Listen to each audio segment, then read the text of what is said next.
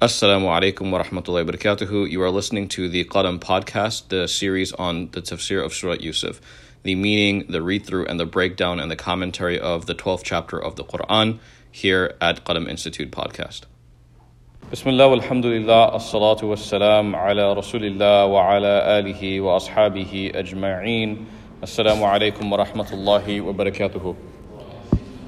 Alhamdulillah, we are continuing on with our session, our series on the profound meanings and wisdoms from the 12th chapter of the Quran, Surah Yusuf.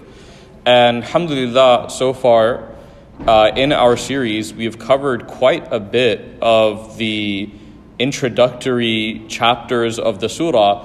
And these introductory chapters, they include these beautiful moments, and also not just beautiful, but also very difficult moments as well.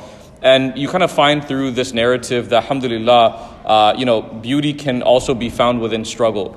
That Allah subhanahu wa ta'ala sometimes within life gives us challenges and struggles and certain problems in our lives, but that beauty is discovered through them.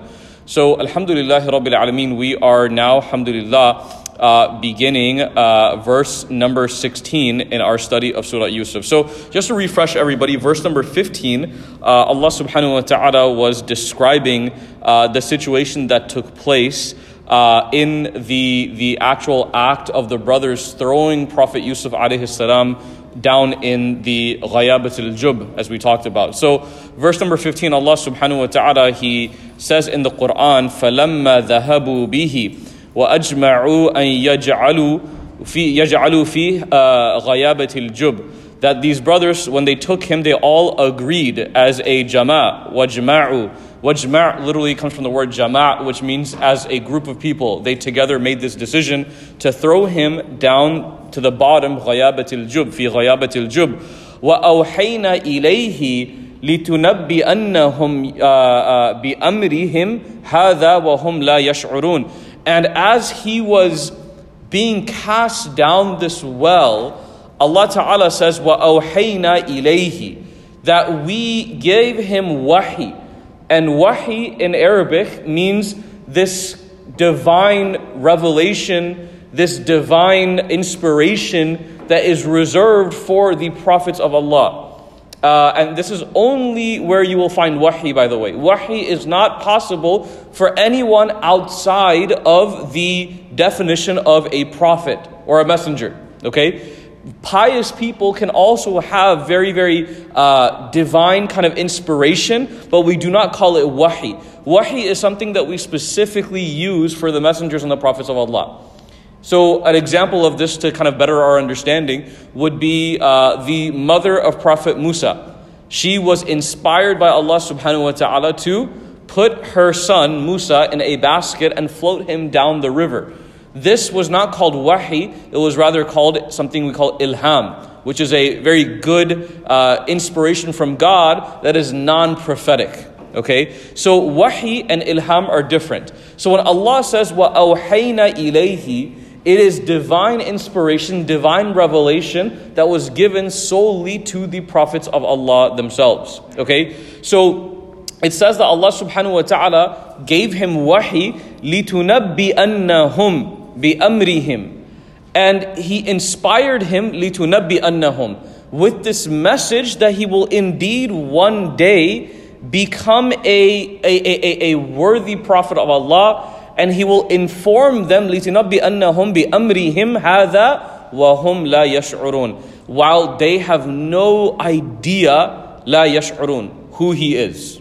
Okay, and Ibn Kathir rahimahullah, he mentions that the beautiful part of this ayah is that they will actually not recognize him. And this is confirmed by Ibn Abbas radiallahu anhu, who was obviously a great companion of the Prophet sallallahu alaihi wasallam. When Allah says, وَهُمْ لَا يَشْعُرُونَ, He says, you will remind them of this evil action that they did against you while they are unaware of your identity and unable to recognize you.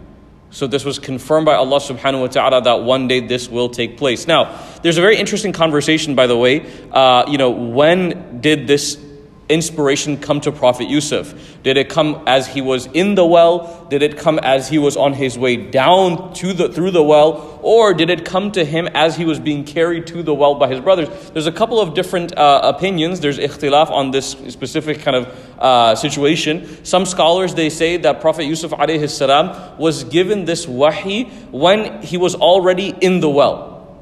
When he was already down in the well, Allah subhanahu wa ta'ala, وَأُوحَيْنَا إِلَيْهِ لِتُنَبِّئَنَّهُمْ, that He gave him information that, you will get an upper hand on these brothers one day, وَلَهُمْ يَشْعُرُونَ, and they will not be able to recognize you. So that's one opinion, when he was already in this well. The second and the lesser opinion is that Allah gave him this information while he was on his way to the well. And the reason why it's a little bit less of a taken opinion is that obviously if he was told this on his way there, he would not have had the emotional state of panic as he was being thrown down the well. So for example, if I tell somebody, hey, I'm going to punish you once you enter, this house, right? A person may already kind of calculate and understand that concept that, I'm expecting something, versus a person who kind of surprises somebody with a punishment all of a sudden, then their entire persona, their mindset completely changes,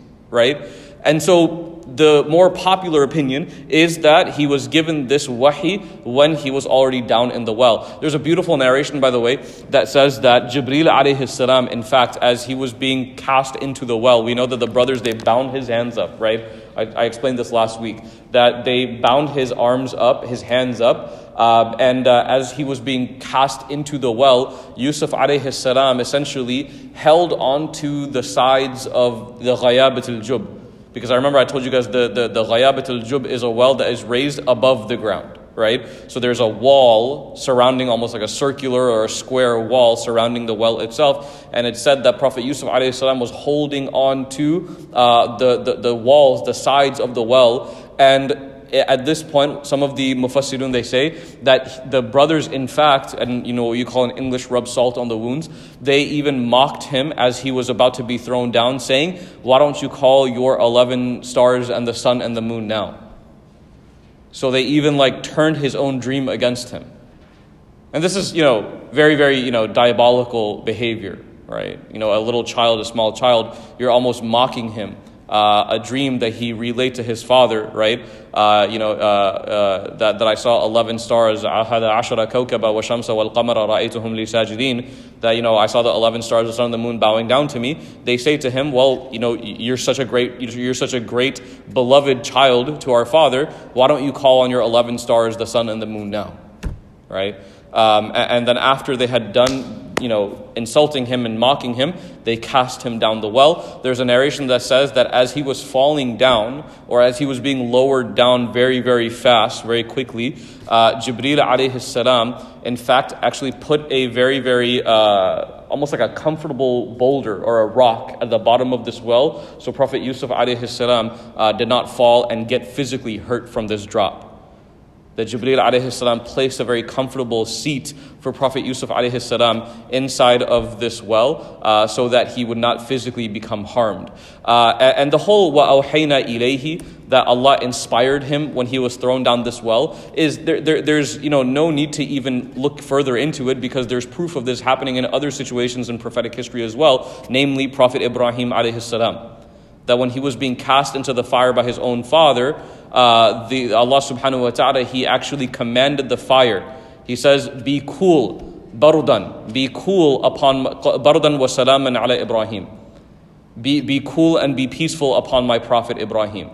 So as Ibrahim was being thrown into the fire, there's a very famous narration that says Jibreel alayhi salam, he actually came to Ibrahim mid-flight, while he was in the air, traveling into this fire, and he says, Ya Ibrahim, do you have any need? And so Allah subhanahu wa ta'ala has proven time and time again that He will give inspiration and give aid to His prophets when they are in their most difficult times. This happened to the Prophet ﷺ as well, namely in the chapter of Ta'if in the life of the Prophet ﷺ, when he was being pelted with stones as he was departing the city of Ta'if, when he finally almost collapsed in this small little orchard, a small farm outside of Ta'if. Jibreel alayhi salam came down to Prophet ﷺ and said, do you want me to take care of these people for you? Meaning, like, do you want me to get rid of them? And he says, Ya Rasulullah, you give me one sign, and these two mountains that surround Ta'if, with one snap of the finger, they will crush the people of Ta'if, and they will never ever be remembered again in human history. And the Prophet ﷺ, obviously we know this. There's a famous hadith where the Prophet ﷺ said that he does not take any personal grudge li nafsihi, for himself. He does not take any personal grudge for himself. And this is also a very, very prophetic character trait, by the way, for anybody who would like to emulate this, is that the prophets of Allah, they never ever took on personal grudges for themselves. Because their objective was always for the greater niyyah, which was guiding people to the haqq, to the deen of Allah subhanahu wa ta'ala. So if somebody harmed a prophet of Allah, they would not go out of their way to exact revenge on that person. It was not a prophetic way. Ibrahim alayhi salam did not exact revenge against his father. Musa alayhi salam did not exact revenge against the Pharaoh. Prophet sallallahu alayhi wasallam did not exact revenge against the Quraysh. It was not something that was in their DNA. They did not do this. And so Prophet Yusuf alayhi salam, in the same exact way, it was something in his DNA.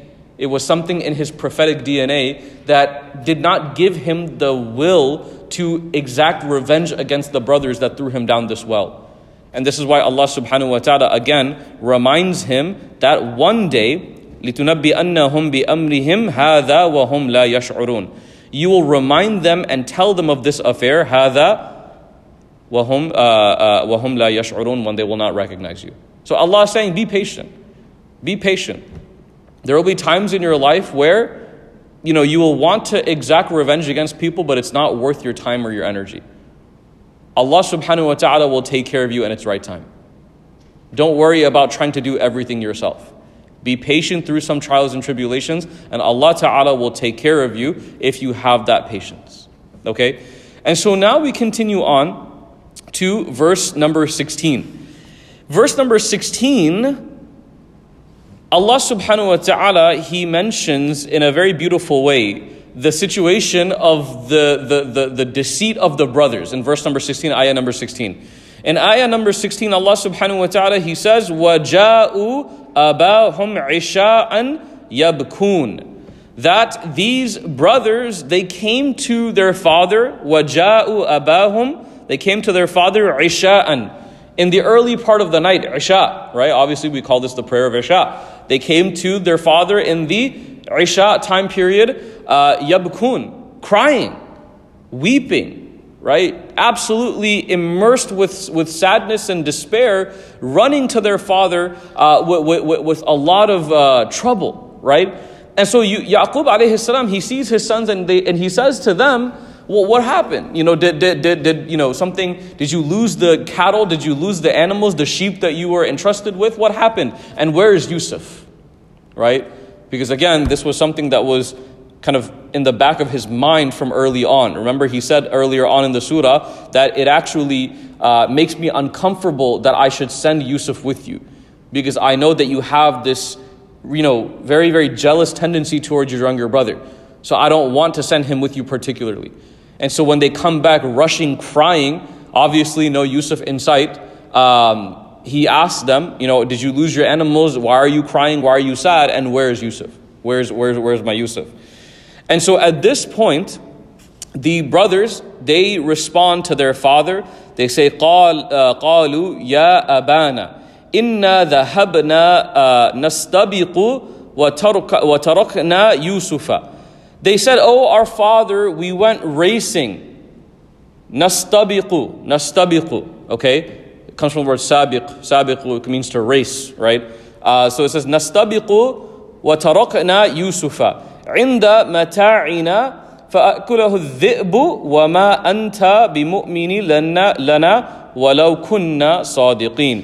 He says, we went racing with one another and left Yusuf with our belongings, and a wolf, فَأَكَلَهُ الذِّئْبُ, he was eaten by a wolf. He was taken down and eaten by a wolf. And you will not believe us. وَمَا أَنْتَ يُؤْمِنُ لَنَا وَلَوْ كُنَّا صَادِقِينَ. Even though we speak the truth. So they come to their father and they're crying. They're putting on a very beautiful show for their dad, saying, oh, we lost Yusuf. Why? Because he was, we were playing with him. We were racing with him. نَسْتَبِقُ. We were all enjoying our time as brothers, right? And we left him near our belongings, and a wolf, فَأَكَلَهُ الذِّئْبُ, a wolf devoured him. But even to further their lie, to even further the detail and the psychology behind their lie, they say, you will not believe us, even though لَنَا وَلَوْ كُنَّا صَادِقِينَ, even though we're truthful. Why would you believe us, right? And this is, by the way, where like the psychology of lying comes in. It's very interesting. If anyone has kind of studied this this interesting character flaw, right? One who lies, one who deceits, is deceiving. There's a very interesting kind of psychological study behind the entire trait of lying. And so what they basically did was that they prefaced their lie to their father. They didn't just say, oh, a wolf ate him, because if they just said that, then the father would be like, well, I told you so, right? I told you so. I told you that one of my fears, وَأَخَافُ, right? That one of my fears was that he would be eaten by a wolf when you are unaware, غافلون, right? And remember, they said to their dad, they said, well, if a wolf eats us while we're نَحْنُ عُصْبَةٌ, we're a group of people, then surely we'll be of those who are nasihun, right? We're of the losers. We're completely of losers. If we allow a wolf to eat our little brother, there's 12 of us or 11 of us and one wolf. How on earth will we possibly allow a wolf to eat our brother when there's like a team of us? And so they already know that was a fear of their father. So in order to cover up that lie, they say, you will not believe us even though we're telling the truth. It's almost catching someone who disbelieves in you before they say it, right? So if I go up to somebody here and say, well, I turned the fans on, right? And say this person didn't see it. They say, oh, you won't believe me anyway. Even though I'm telling the truth. You won't even believe me. Trust me, I know. You don't like me, you won't believe me. No matter what I tell you, you're not going to believe in a word that I say. You see the psychological back and forth here? This is why, by the way, why lying is very, wallahi, it's very unnatural. It's very unnatural. One of the ways the scholars, they actually explain the vice of lies is in fact that it is an unnatural trait. Remember, and they say this by just experiencing your bodily reactions to lying. If a person says, I don't believe that lying is unnatural. Well, why do you think lie detector tests exist? What does a lie detector test do? There's not some magical button that they press that detects a lie or a truth. The lie detector test is based on what? Your heart rate. Your heart rate. And what happens when you tell a lie? Your heart rate starts jumping all over the place. Why? Because your heart begins to worry. It begins to stress because it is something that's not true. And so this is when they compare and contrast. That's why every single lie detector test, they ask you, what's your name? And you say your name, obviously your name is whatever, and that's not a lie, so your heart is at a very steady pace. And so they use that as the litmus, and then they compare an answer that you give when it comes to a certain situation. Hey, were you here tonight or were you there tonight? And you say, well, I was here tonight, and the lie detector test detects that you were lying. Why? Because they compare the two and they say, your heart was at a certain rate when you said your name, and your heart is at a certain rate when you told me the answer of this question. So what's the truth? So lying is it's a very unnatural thing. And this is why the scholars, they point out when a person lies, their heart begins to race, their eyes begin to dart, they can't look at the person that they're speaking to, their palms and their body begins to sweat, right? These are natural reactions of lying.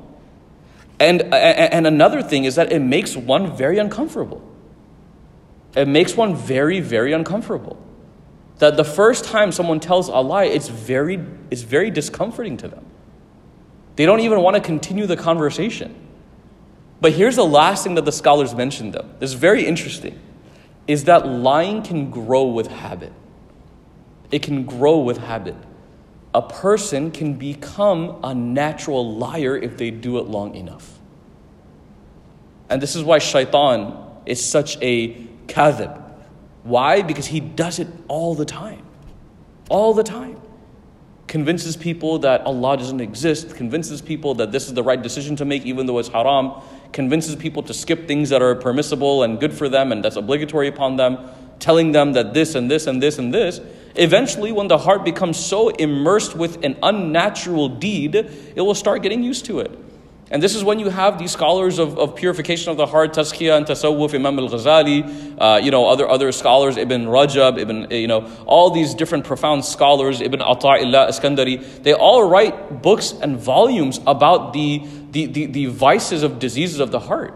But they all say one very, very common thing, that if a person trains their heart enough to do evil, their heart will not be able to distinguish between good and evil.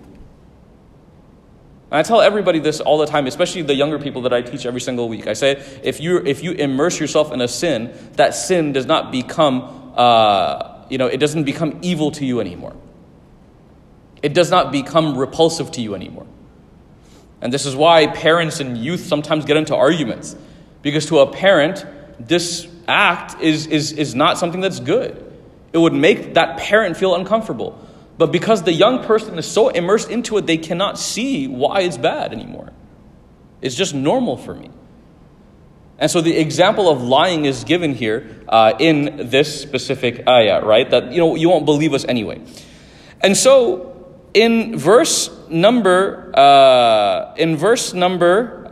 18, this is where they begin to extend and expand on their lie. So they say that you will never believe us even though kunna sadiqeen. We're truthful people. We're truthful people. You won't believe us though. Okay? And they say, and Allah subhanahu wa ta'ala says, وَجَاءُوا عَلَىٰ قَمِيسِهِ بِدَمٍ كَذِبٍ.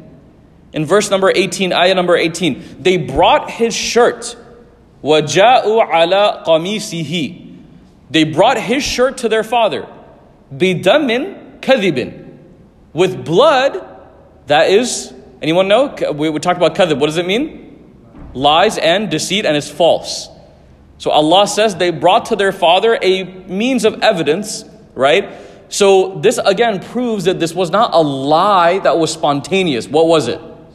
It was planned. It was very planned. It was very thought out. So this is like another layer of sin, is planning out something like this. By the way, there's a clear difference between sinning spontaneously and sinning planned. Spontaneous sins happen to the best of us. Lose our temper with our families in the heat of the moment, get worried and tell a lie because we're afraid of the outcome.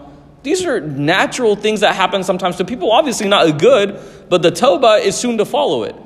But one who plans out their sins like this, it is harder for them, and it takes a longer journey for them to even think about tawbah in their life. Because I thought this whole thing out. I planned it out from the beginning. And so they planned so far ahead that while they basically threw their brother down a well, one of the tafsir actually says that they waited for an entire day until night fell to leave their brother. Why? Because they wanted to make sure that no one would come and get him. They waited an entire day. They went out during the daytime, threw him down a well, and they stood there by the well waiting for anything to happen that would ruin their plan. And once they found some sort of time that, enough time has passed, no one's going to come get him, let's go and figure this whole, how we're going to prove this evidence. What are we going to give our dad to convince him that truly Yusuf has died? And so they take a shirt, and Ibn Kathir rahimahullah, he gives two opinions on this.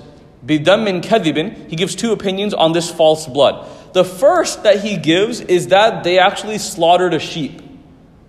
They slaughtered a sheep and they smeared its blood and whatever on top of the shirt, and they brought that back to their father. That's the first thing. The second opinion is that they in fact mixed a little bit of water with some clay, some red clay that was very, very common in that area of the world at that time. They mixed some water with some clay and some dirt, and they made a concoction that would almost like duplicate, or would almost like mirror what blood would look like, and they smeared it on the shirt of Prophet Yusuf alayhi salam, and they took it back to their father. Okay?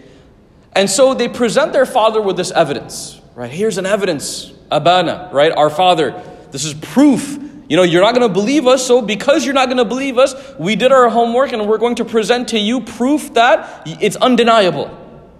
It's undeniable. There's no way you can refute this evidence that we're bringing forward to you. But one thing that they did not, in fact, prepare for. And again, this is why lying is very, very hard to do. Why? Because it is unnatural. Telling the truth is something that does not take much skill, I'll tell you that. Why? Because it happened. If I say, South Lake Masjid is located at 1280 Carroll Avenue, is that hard for me to tell somebody? No. Why? Because it's real. Right? It's true. I know multiple people have confirmed this fact. If I'm trying to convince somebody that South Lake is actually off of Kimball, right? The exit before, and I know that's a lie, eventually there's going to be a moment where I slip up. Why? Because for years and years and years, I know that South Lake Masjid is located on Carroll Avenue.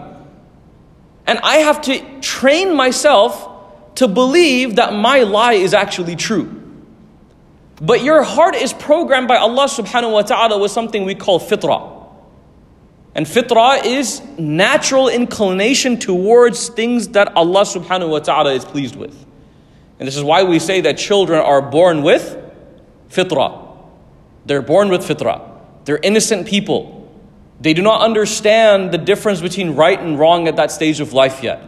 They are doing whatever a child would do. And this is why the Prophet ﷺ was so merciful towards children, because he saw a lot of innocence in them that is not quite often found once a person hits the age of maturity. That's when a lot of influence and nurture from society comes into effect. And so they smear the blood of a sheep on the shirt of Yusuf, or they put clay and water on the shirt of Yusuf, and they present it to their father. And their father in ayah number, this is ayah number 19. This is ayah number 18 continued. Ayah number 18 continued. Allah subhanahu wa ta'ala, he mentions the response of Prophet Yaqub alayhi salam. He says, قَالَ بَلْ. Bal in the Quran, by the way, is almost a negation.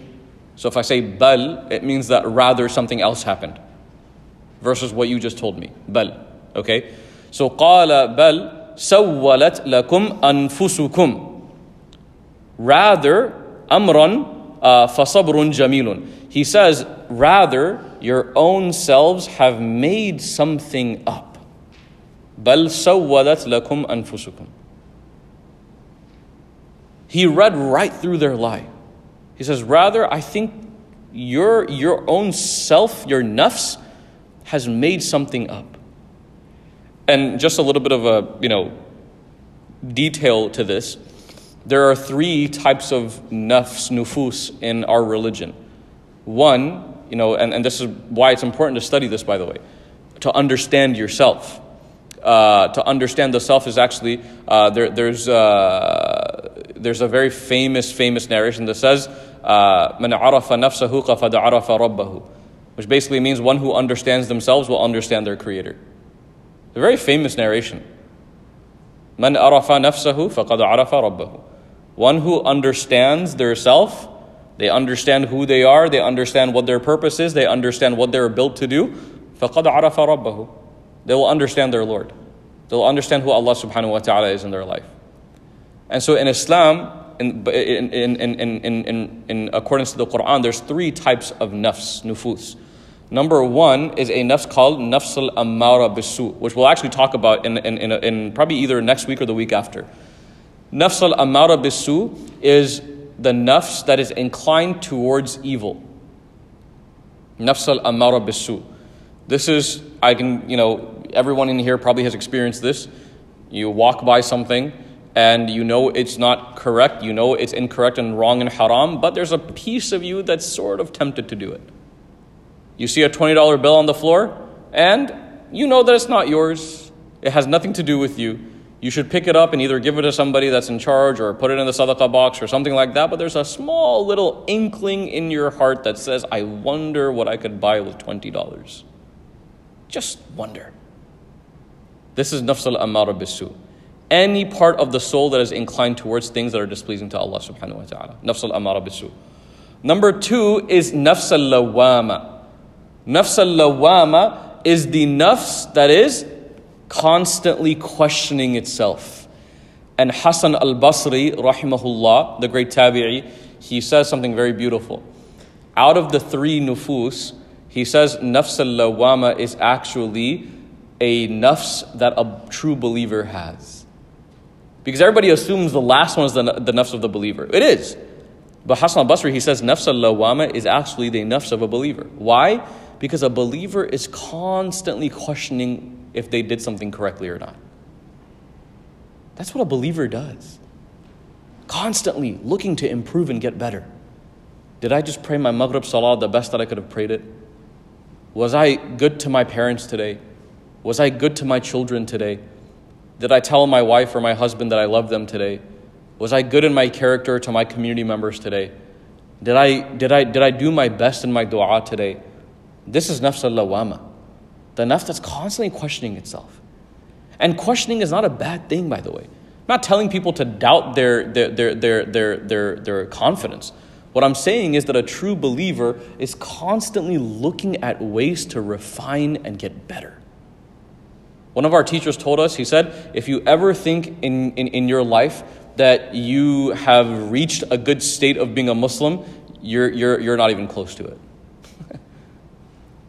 He said that if you ever get an inkling in your mind that, like, you know what, I made it. I'm a good Muslim now. It means you're very, very far away. That a true believer should never say that, oh, I'm actually a good Muslim now. A true believer will always say, I'm trying my best, but there's a ways to go for me. This is a very beautiful teaching.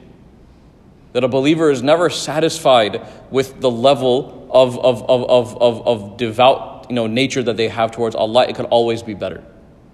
So that's nafs al-lawama. The last nafs is nafs al-mutma'inna, found in Surah Irji'i ila rabbiki radiyatan mardiyah fadkhuli fi ibadi wadkhuli jannati. Anyone?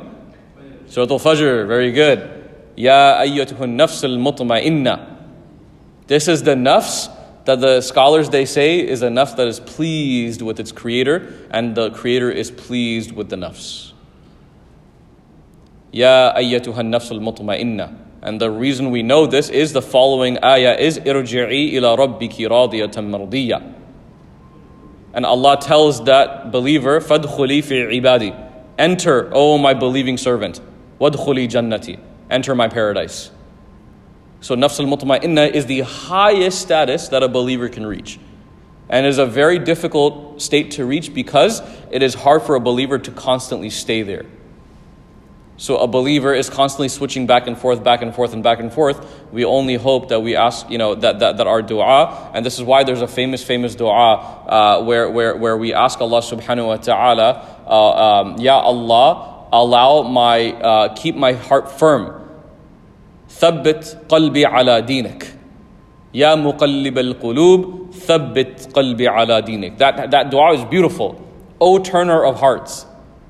Because you're admitting, Ya muqallib al-qulub. Allah, you are the one who is in charge of my heart that is constantly turning. My heart sometimes feels good. My heart sometimes is going through pain. Ya muqallib al-qulub. I always teach Arabs in a really, I don't know if there's any Arabs in here, but I always teach Arabs this in a really good way. There's a very famous dish in the Arabian culture called, anyone know? Maqluba. Which the final process of cooking maqluba is to do what? Anyone know? Is to flip the entire thing over. So the word qalb actually, in fact, that's used to describe a heart, a spiritual heart, has the same root that means to flip constantly. That's why maqluba is called what it is. And so the state of the heart is that it's constantly changing. It's constantly flipping. And the end of that dua is thabbit qalbi ala dinik. Make my final turn. Make my heart firm, thabat, ala din, upon your religion. So however many times my heart turns and flips and switches and all these different tribulations and trials in my life, I pray that my final turn, Ya Allah, will be towards you and your deen. It's a very, very beautiful dua to make, by the way. And so at this point, they let their nafs get the best of them. And he says that سَوَّلَتْ لَكُمْ أَنفُسُكُمْ. He says that your own selves have made up this tale, amran. فَصَبْرٌ جَمِيلٌ. فَصَبْرٌ جَمِيلٌ. And before I even get to what sabrun jamilun means, there must be an explanation to why Prophet Yaqub alayhi salam accused his sons of lying. There must be some evidence behind it, rather than just intuition, right? And so the evidence behind it is that the qamis they brought towards their father was completely intact. There was not a single rip or tear in the entire shirt of Prophet Yusuf alayhi salam. So there's a kind of a more it's not a confirmed narration, but it is a narration that is documented there. Yaqub alayhi salam, he asked his sons, he says, "Wow, this wolf must be a very wise wolf. This wolf killed my son, right? This wolf must be a very wise wolf to have slain a young child and left his shirt completely intact." There's evidence of blood everywhere, all over the shirt, but for some reason the entire shirt is completely intact. How is that possible? That if truly a wolf did this, then there would be some evidence of tears and rips all over the qamis of Yusuf alayhi salam. But there's not one single tear in this shirt. How is that possible? And again, this is proof in the pudding that lies cannot go on forever. Even something as deeply planned as this lie that they made about their brother was caught in almost the first stage of it. There was evidence that it was a lie from the beginning. And and Ibn Kathir rahimahullah actually says that the shirt, the qamis of Prophet Yusuf alayhi salam was actually a miracle in this entire chapter, in this entire surah. Why? Because it proved an evidence for Prophet Yusuf several times in his life. Several times. And we'll talk about this throughout the entire class, inshallah. Well, the first one was obviously this. It proved that Prophet Yusuf alayhi salam, in fact, was not killed by this wolf. Number two, we'll talk about this next week or the week after. It proved his innocence against the accusations of the woman who tried to seduce him. And number three, the qamis finally was the means of his father becoming able to see again. So the shirt of Prophet Yusuf alayhi salam was actually beneficial 3 times in his life. And this is why the scholars, they say that this shirt of Prophet Yusuf, in fact, is a mu'jiza. It's a miracle from Allah subhanahu wa ta'ala. It was used as evidence over and over and over and over again. So he says, فَصَبْرٌ جَمِيلٌ. Yaqub alayhi salam, he mentions it. And he mentions this phrase, by the way, several times in the surah. He says, فَصَبْرٌ جَمِيلٌ. I will be very, very patient. Sabr is one thing, but sabrun jamilun is another thing. Anyone know what the word jamil means in Arabic? Beautiful. Very good. Jamilun is an adjective. It's a sifa. Sifa is an adjective, a description in Arabic, which is very, very beautiful, very nice to look at, very beautifully observed. Right? And so when Yaqub mentioned to his sons that I'm going to be patient, he's not just saying, I'm going to be patient. He said, I'm going to be beautifully patient in front of this. And the scholars, they mentioned this patience, by the way. That sabr is not just something that you endure. It is something that you endure with the best of you. With the best of you. Because sabr, a lot of people can have sabr, by the way. Sabr, a lot of people can have it. But very few people can have sabrun jamilun. That this beautiful kind of patience, and you know what the scholars, Ibn Kathir, he describes it as? He says, sabrun jamilun, in fact, is sabr that even people around them cannot tell. They cannot even see the pain that they're going through. فَصَبْرٌ جَمِيلٌ. That is beautifully witnessed, beautifully observed. To the point where somebody else looking at them can't even tell they're going through anything. That's how beautiful this patience is. And this is found in several different moments in the life of the Prophet ﷺ as well. وَاللَّهُ الْمُسْتَعَانُ عَلَى مَا تَصِفُونَ. He says, and Allah is the only one alone whose help can be sought against that which you مَا تَصِفُونَ, that which you describe. And this is where we get that famous phrase, by the way, Allahu Musta'an. Allahu Musta'an literally means Allah is the best of helpers. Allah is my best help in this situation. There's nobody else in this situation that can help me. Allahu Musta'an. Allah is the only helper in this affair. And so at this moment, he basically catches them in their lie. And Allah subhanahu wa ta'ala shifts the story into a different direction. At this point, we are done with the moment of Yaqub and his sons. Why? Because Allah subhanahu wa ta'ala said so. There's a lot of people who are like, oh, but wait, we wanted to know more. What did he tell his sons after this? How did his sons react to their father telling them that they're liars? How did they react to this? Well, the answer quite literally is Allah subhanahu wa ta'ala deemed it best for you not to know this right now. That's it. This is why, by the way, the Quran, the commentary of the Quran is so beautiful. That every scholar knows when to stop. They know when to stop and say, you know what? Allah subhanahu wa ta'ala did not want us to know any further about this. And this is what differentiates the Quran between a book of stories versus a book of truth. That stories, and a famous scholar, Mufti Shafi Usmani, who actually wrote Ma'arif al-Quran, very famous Urdu tafsir of the Quran, that's been translated into Arabic and translated into English. He actually says that this is truly the difference between the Quran and any other book, is that the Quran will never give any sort of detail that is not necessary. Sometimes you'll find books and stories and narratives and other famous works of literature that you can read through it, but you will look at it and you'll say, well, there's a part in here that doesn't seem like it belongs. It's not necessary. I could have understood the gist of the story without reading that one sentence. The Quran is, first and foremost, it's Kitabullah, is the book of Allah subhanahu wa ta'ala, so there is nothing in it that is unnecessary and nothing that was left out that is necessary for you to know. And that is the beauty of the Quran. That if we stop abruptly on a certain situation, it's because there is literally nothing else Allah subhanahu wa ta'ala wants us to know about it. And so Allah subhanahu wa ta'ala, He shifts gears in ayah number 19.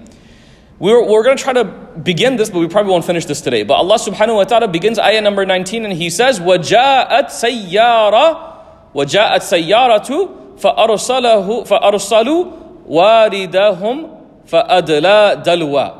Okay, so Allah subhanahu wa ta'ala, He says, and there came a caravan of travelers.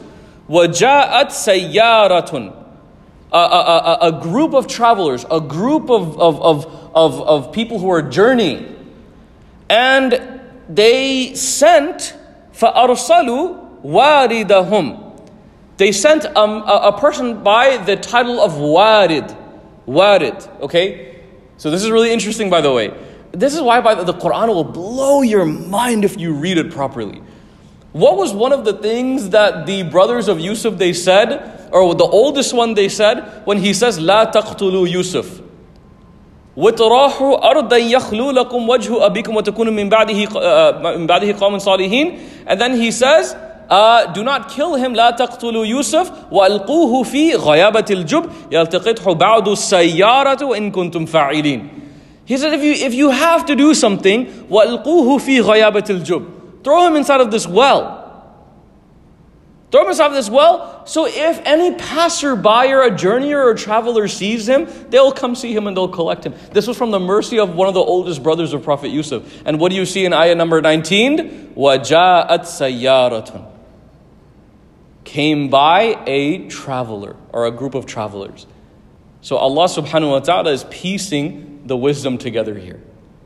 That was because of the mercy of the older brother, the guilt of the older brother, that they in fact threw him down a well and did not kill him in the first place. And they said, perhaps a traveler may come by and pick him up. And in ayah number 19, Allah says, وَجَاءَتْ سَيَّارَةٌ.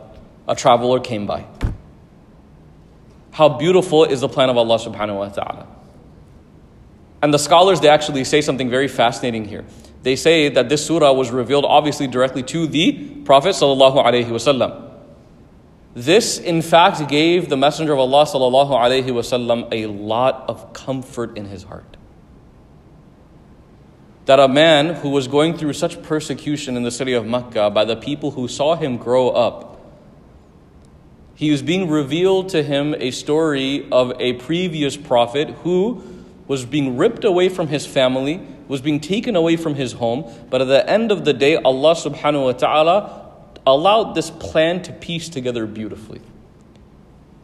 And so the scholars, they say that the Prophet sallallahu alaihi wasallam receiving this wahi of the surah continued to become more and more and more at peace with the situation at hand in the city of Mecca. That all of the abuse and assault from the Quraysh and from the Banu Thaqif and all the tribes that were hostile against him, that if Allah subhanahu wa ta'ala wanted to stop all of this right now, it would have happened already. But Allah subhanahu wa ta'ala is allowing this difficulty to come into the life of the Messenger sallallahu alaihi wasallam for a reason. And that in and of itself is something that will bring peace to the heart of a believer. That even though I went through that rough time, I lost my job, I lost somebody in my family, I lost a loved one, Allah allowing it to happen is in fact something that brings my heart peace. That the one who created me was the same one that allowed this to happen. So He must be controlling this situation right now. So if the one who gave me good is the same one that is giving me certain challenges in my life, this is enough to give me peace and sakina. And so the scholars, they say this ayah brought a lot of peace to the heart of the Prophet sallallahu alaihi wasallam. وَجَاءَتْ سَيَّارَةٌ فَأَرْسَلُوا وَارِدَهُمْ. The word warid in Arabic is a person who, in a traveling caravan, is told to go ahead of everybody else. There's different words for this. There's a word called mu'akhar. Mu'akhar. A person who comes before or after, right? Mu'akhar is a person who comes before and after, and warid is a person who goes ahead of the journey of the caravan, and they go on the lookout for any supplies. They're going out to find any supplies for the caravan itself. So it says that they sent waridahum فَأَدْلَى دَلْوَهُ. فَأَدْلَى دَلْوَهُ. فَأَدْلَى, idla means to fetch water. To fetch water. فَأَدْلَى دَلْوَهُ. So one of them, he came upon this very, very beautiful random well, oasis, you would call it in a desert. And he is, without a doubt, joyous and relieved to find a source of water in this desert. And so he begins to let down his bucket. فَأَدْلَى دَلْوَهُ. And up in this bucket, this well, he starts pulling it back up, and instead of water, inside of this bucket is a young child. A young child. Ibn Kathir rahimahullah says that 3 days had passed by. 3 days had passed by from the moment that Yusuf was dropped in the well until this moment. 3 days. Now, how did he survive? Well, there are narrations that say that the oldest brother continued to keep an eye on him and actually, in fact, give him some food while he was in there. Basically taking care of him because the mercy of this older brother overtook him. I don't want to be the one who is responsible for his death, so I'll just take care of him, give him whatever he needs to at least survive. So on the third day, this traveler, he dropped his bucket. Up came this young child, and it says, قَالَ يَا بُشْرَى هَذَا غُلَامٌ. قَالَ بُشْرَى يَا بُشْرَى هَذَا غُلَامٌ. That phrase in Arabic is very interesting. Because bushra in Arabic comes from the word bashar, which means like good news, glad tidings. Something happy just happened. Rejoicing, right? This is why, by the way, the Prophet ﷺ, he said in a very famous narration, give glad tidings, bushra, towards the gharib, towards those who are strange. It's from the narration that says that Islam came as a strange religion and it will leave as a strange religion. So bushra, towards the gharib, towards the strangers. Basically giving us a lot of good feeling. Because the Prophet ﷺ says that if you worship Allah subhanahu wa ta'ala and if you abide by the rules of Islam, at one point in life you're going to be known as something that's strange. Because the society around you will not be with you. And at that moment, you will become strange. And so he says, Bushra hadha ghulam. So he's rejoicing, happy. He is, sharing good news. He says, hadha ghulam. Ghulam, by the way, and we'll end with this inshallah. Ghulam is a word in Arabic that describes a young child. Ghulam. A beautiful young child. Hadha ghulam. And in fact, the tafsir even says that this man, when he drew up the bucket and Prophet Yusuf was in it, he was so overwhelmed by the beauty of this child that in the next in the next part of verse number 19, we'll end with 19 today, it says, وَأَسَرُّوهُ بِضَاعَةً وَاللَّهُ عَلِيمٌ بِمَا يَعْمَلُونَ. So he actually hid him. Bushra hadha ghulam. After he stated this, that this is a young child, a beautiful child, immediately وَأَسَرُّوهُ بِضَاعَةً وَاللَّهُ عَلِيمٌ بِمَا يَعْمَلُونَ. That he hid him immediately with the intention of selling him. Why? Because he looked like such a valuable child. And by the way, this was confirmed in a very, very famous hadith in Sahih Muslim of the Prophet ﷺ when he traveled to the famous journey of Isra wal Mi'raj. He went to the Dome of the Rock and ascended to the heavens. And in one of the stages of heaven, he saw Prophet Yusuf ﷺ with his own eyes. And the Prophet ﷺ himself, he said that this man was given half of the beauty of all creation. That this man was given half of the beauty of all creation. That Allah subhanahu wa ta'ala gave half the beauty of the world to half of his creation, and the other half he gave to this one singular human being. So if he was that beautiful, and the Prophet ﷺ was narrated to have seen Prophet Yusuf in his adulthood in the heavens. So imagine what a beautiful child Yusuf alayhi salam must have been. So because of this man immediately tried to conceal him. And Allah's warning at the very end says, Wallahu alimun bima ya'malun. Allah is the all-knower of what his plan or what he did. Because concealment, right? Bida'atan, concealing, people think that like if it's concealed, I'm good. So Allah reminds us at the end of verse number 19, Wallahu alimun bima ya'malun. Even if you're physically trying to conceal something in your life, Allah subhanahu wa ta'ala will ultimately see whatever you think is being concealed. And this is why ihsan is described as an ta'budu Allah ka'annaka tarahu fa in lam takun tarahu fa innahu yarak. True ihsan is worshipping Allah as though you see Him. And although you do not see Him, know that He فَإِنَّهُ يَرَاكَ. Know that He sees you. So inshallah, with that, we will conclude the ayat of reflection and study for today. Alhamdulillah, we were able to go through ayat number 16 through ayat number 19. Alhamdulillah. We ask Allah subhanahu wa ta'ala to allow us to be people who benefit from the words in this tremendous, tremendous book. And we ask Allah subhanahu wa ta'ala to not only allow us to read the Quran, but also learn it, to implement its teachings. And we ask Allah subhanahu wa ta'ala to allow us to become better with each and every single word of the Quran that we recite. And we ask Allah subhanahu wa ta'ala to forgive us for any of our mistakes, any of our shortcomings. And we ask Allah subhanahu wa ta'ala to allow the Quran to become a habit for us and something that we do frequently and something that we abide by and we live by. And we ask Allah subhanahu wa ta'ala to allow the Quran to be a proof for us on the day of judgment of our devotion and our piety and not a proof against us. Ameen ya Rabbil Alameen. Subhanak Allahumma wa bihamdik wa nashhadu an la ilaha illa ant nastaghfiruka wa natubu ilayk.